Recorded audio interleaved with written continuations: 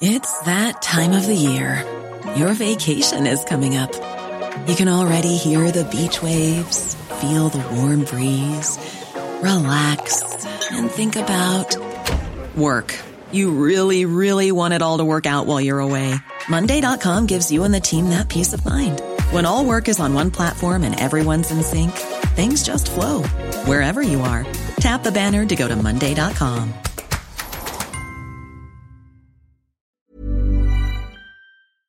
Do you know a student getting ready to go to college? Or are you looking at going back to school yourself? The Woodward Hines Education Foundation and the Get to College program help more Mississippians get to and through college to get certificates and degrees that lead to meaningful employment. They offer free college planning advice, including hands-on FAFSA completion assistance through in-person or virtual appointments. Visit gettocollege.org to learn more.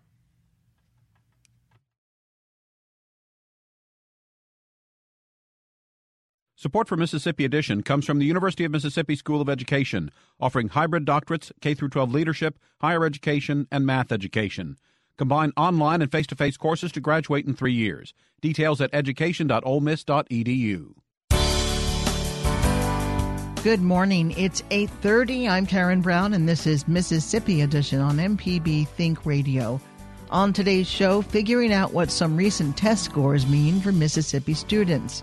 Then a conversation on policing black neighborhoods in the current social climate with the sheriff of Hinds County. I have met personally with the men and women on the road, our patrol deputies, and they have to work with one another, but they also have to work with the public. The guys have to realize that we are one team. There's no I in team. Later, a StoryCorps conversation from Mississippi on choosing to live in the Magnolia State.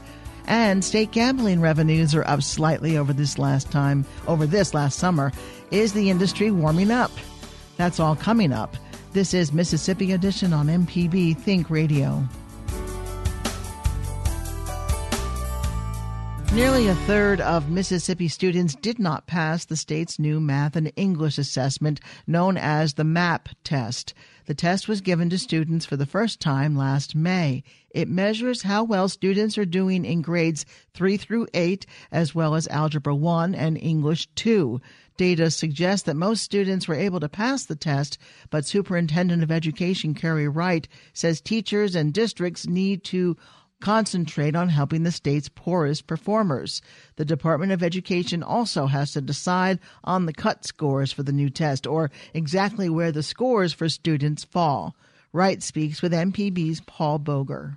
Anytime you go to a brand new test that does not have its own cut scores, and I say that because there may be a state that goes to a new test that's already been out there, been working, already had its cut scores, just like we did with Park, right? Park came out last year. They'd already set their cut scores. We didn't change the cut scores. We used the cut scores. But when you develop a brand new assessment, you have to wait then for the impact data to come back and to pull those groups of teachers in that we did to say, okay, you take the test. How much of this do you think a child's going to have to know to learn, to be in order to be proficient versus even the passing part of it? And so that's a whole process that you get a group of educators who've been teaching the standards, which is one of the things that we key on because the assessment is aligned to all the standards.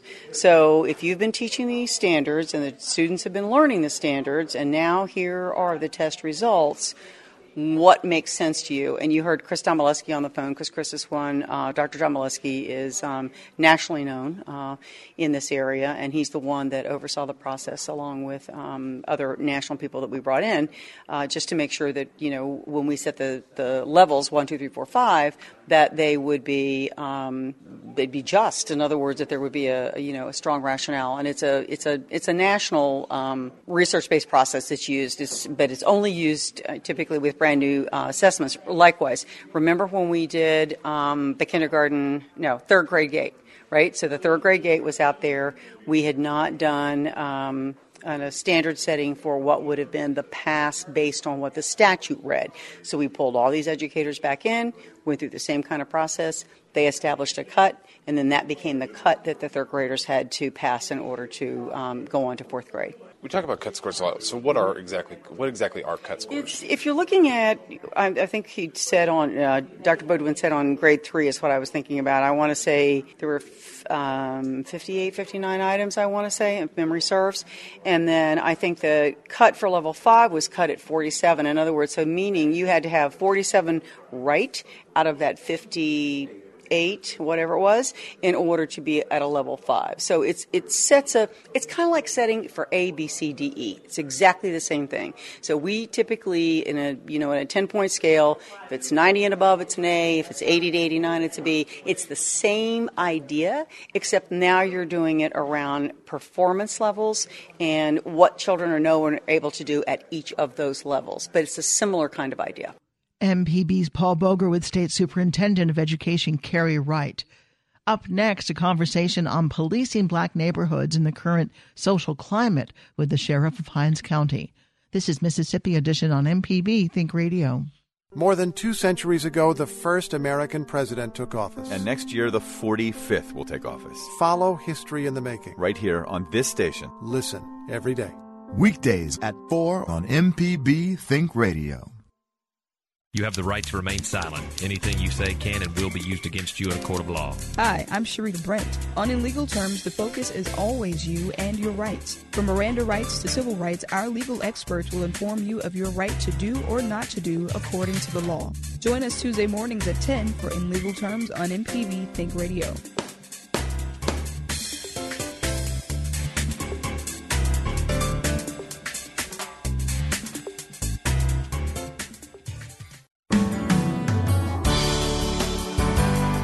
This is Mississippi Edition on MPB Think Radio. I'm Karen Brown.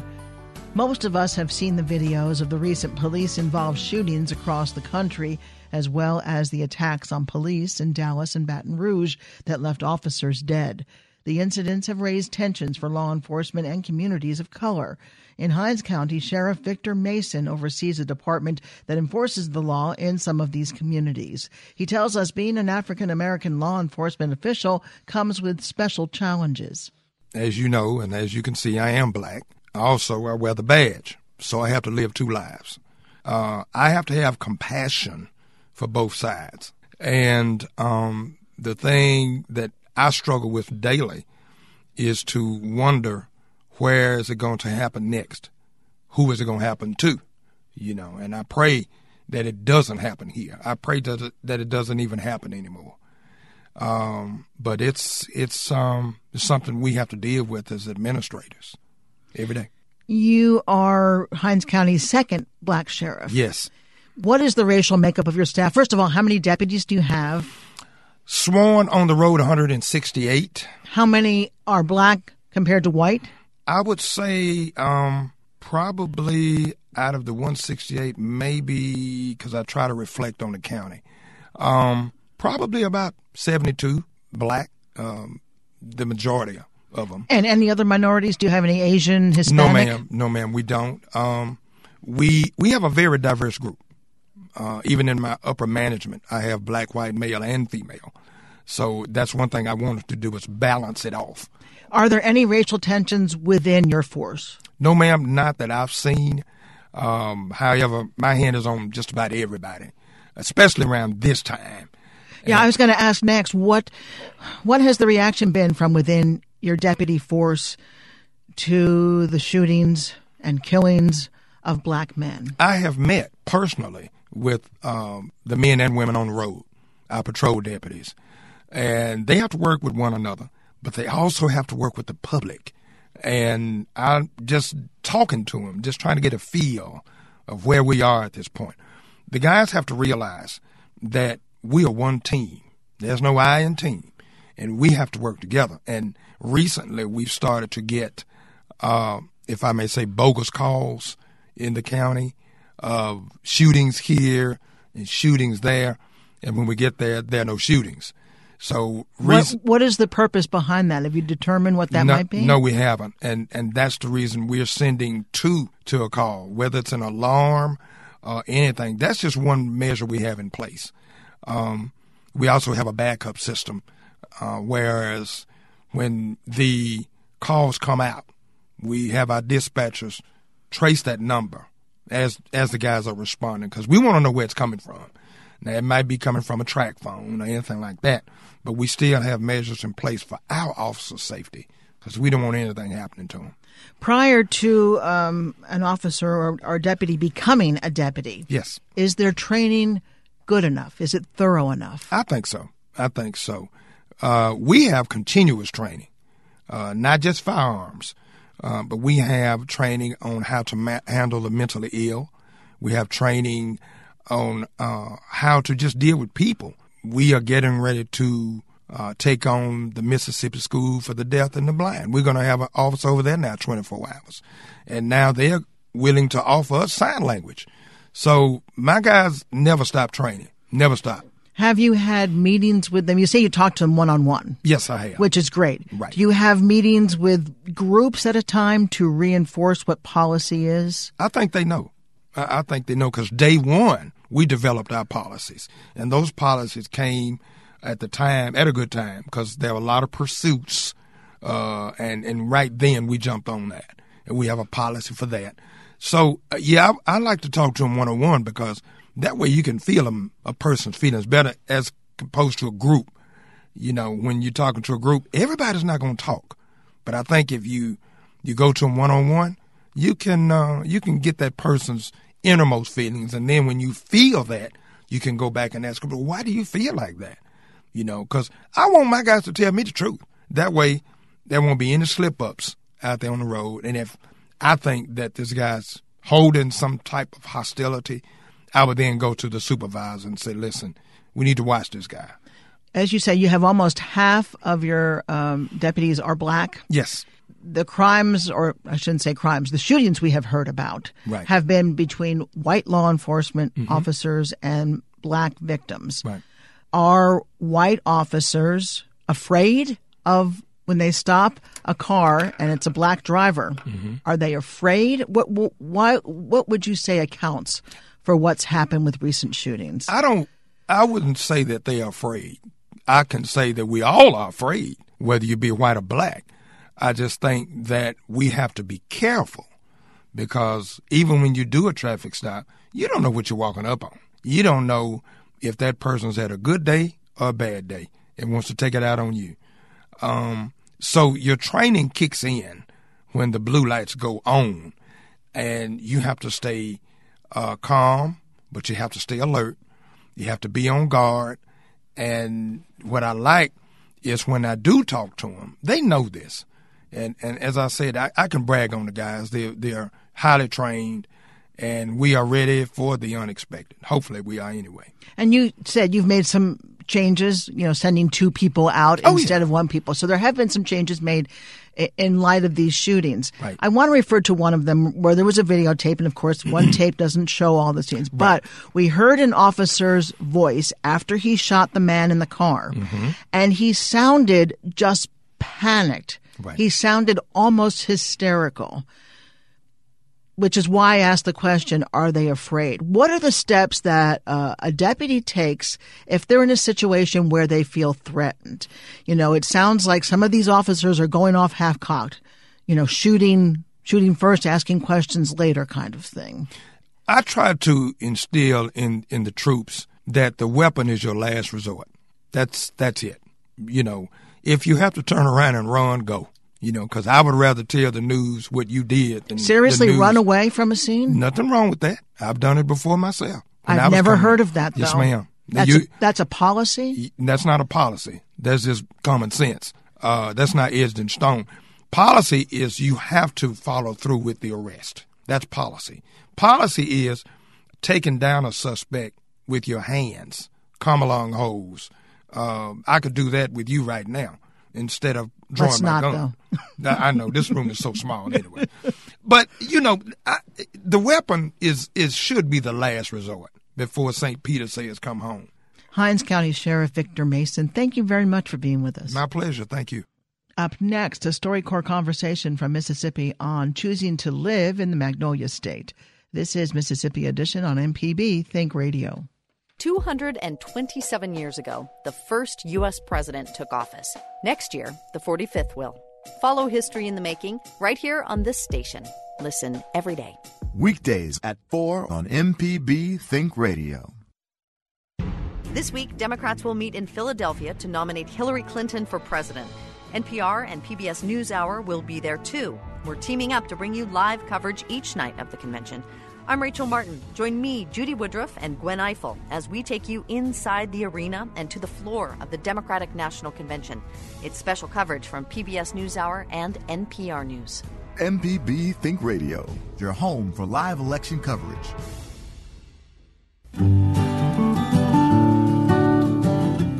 Melvin and Monique Davis are transplants.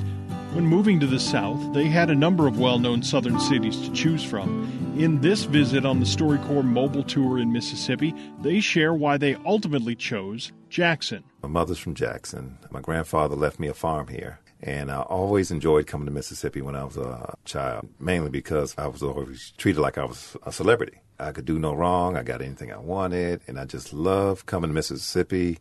I thought it was heaven on earth. My grandmother's yard looked like a garden show. The food never stopped. She took me shopping every day. Why wouldn't somebody want to move to Mississippi? As I got older, my parents passed and my only brother passed. I kind of was looking for more purpose in life. I worked for the Bell System, which became Verizon, for 20 years.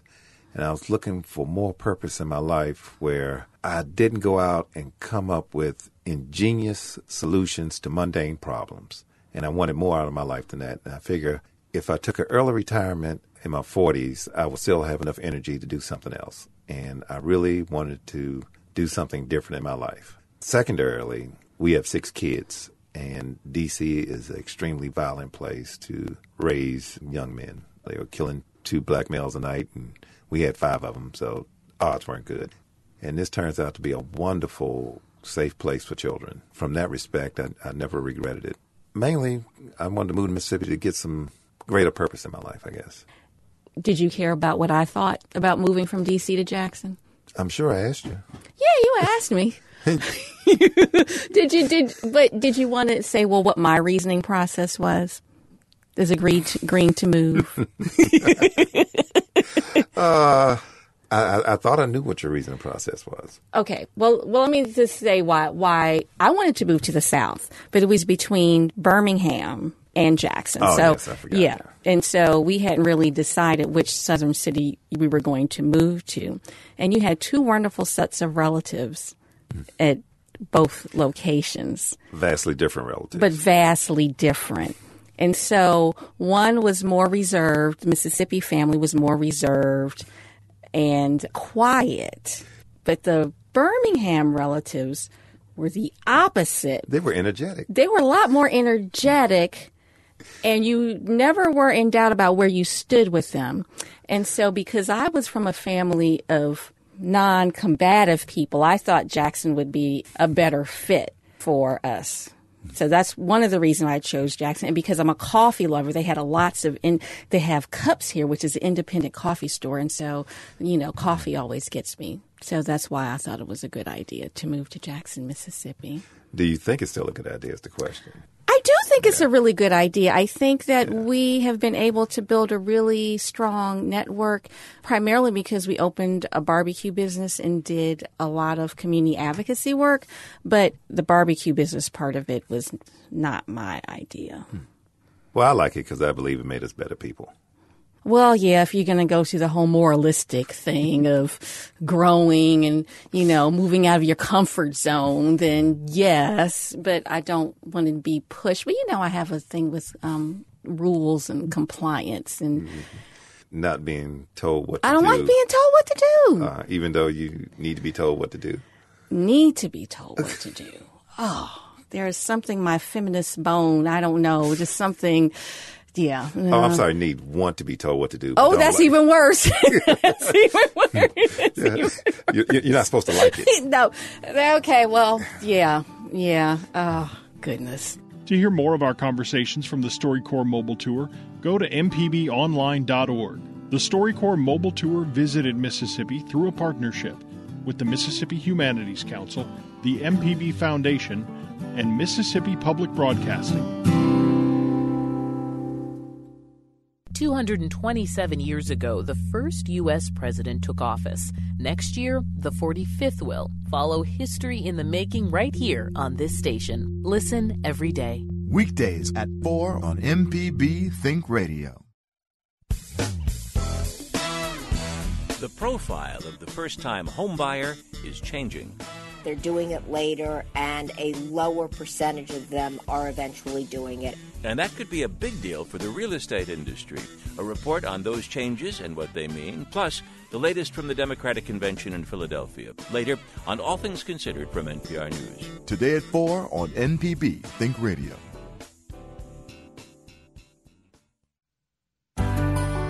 This is Mississippi Edition on MPB Think Radio. I'm Karen Brown.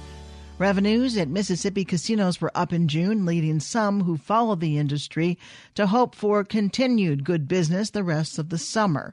Jay McDaniel is with the Mississippi Gaming Commission. He says Gulf Coast casinos generally see more of a boost in summer than river casinos. McDaniel speaks with MPB's Evelina Burnett. Statewide, our year-to-date June numbers are up just about 1% statewide, so that's good, but that's primarily being carried by the coastal market. The coastal region is up 5%, while Tunica and River region are actually down 3 to 4%.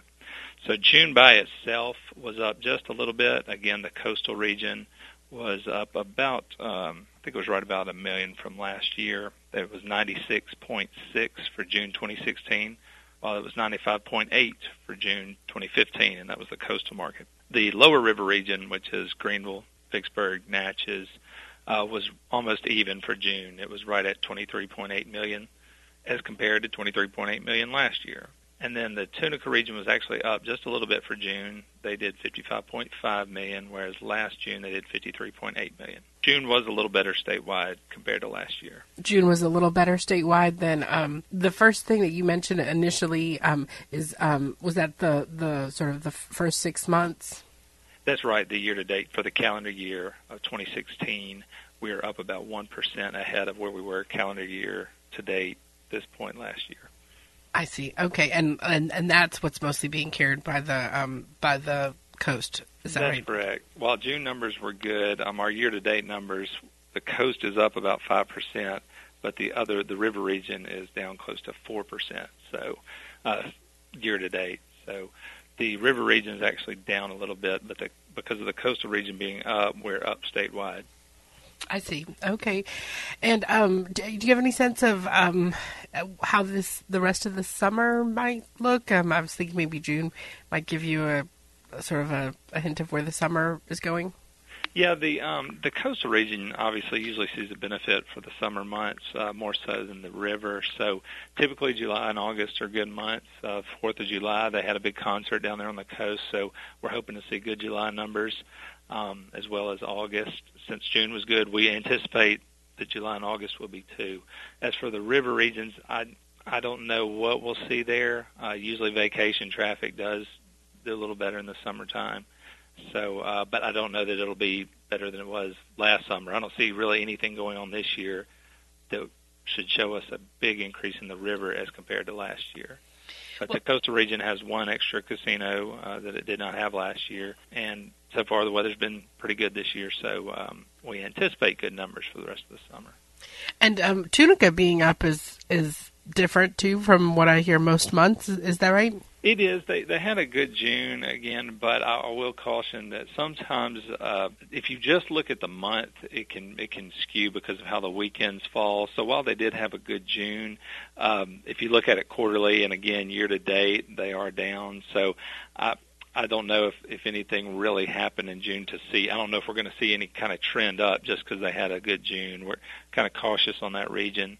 So, but you're right. Typically, each month has been worse than the year before. That's kind of borne out the first 6 months of the year. So it was good to at least have 1 month that was up a little bit. MPB's Evelina Burnett with Jay McDaniel of the State Gaming Commission on casino revenues thus far this summer. Stay tuned to MPB Think Radio for local Mississippi-based programs all morning long. Coming up at 9, it's Money Talks. Then at 10, In Legal Terms. And at 11, stay tuned for Southern Remedy. If you missed part of the show, you can listen to episodes of Mississippi Edition on our website, mpbonline.org, or download our free MPB multimedia app and listen to the show wherever you like and whenever you like. I'm Karen Brown. Join us again tomorrow morning at 8:30 for the next Mississippi Edition, only on MPB Think Radio.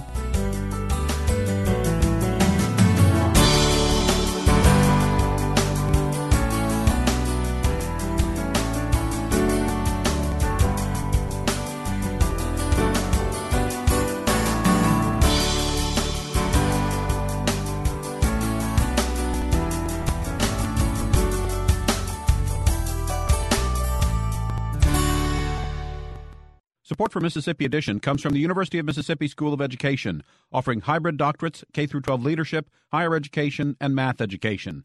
Combine online and face-to-face courses to graduate in 3 years. Details at education.olemiss.edu. It's Marketplace Tech for Tuesday the 26th. I'm Ben Johnson in New York. From Russia with Love is the title of the James Bond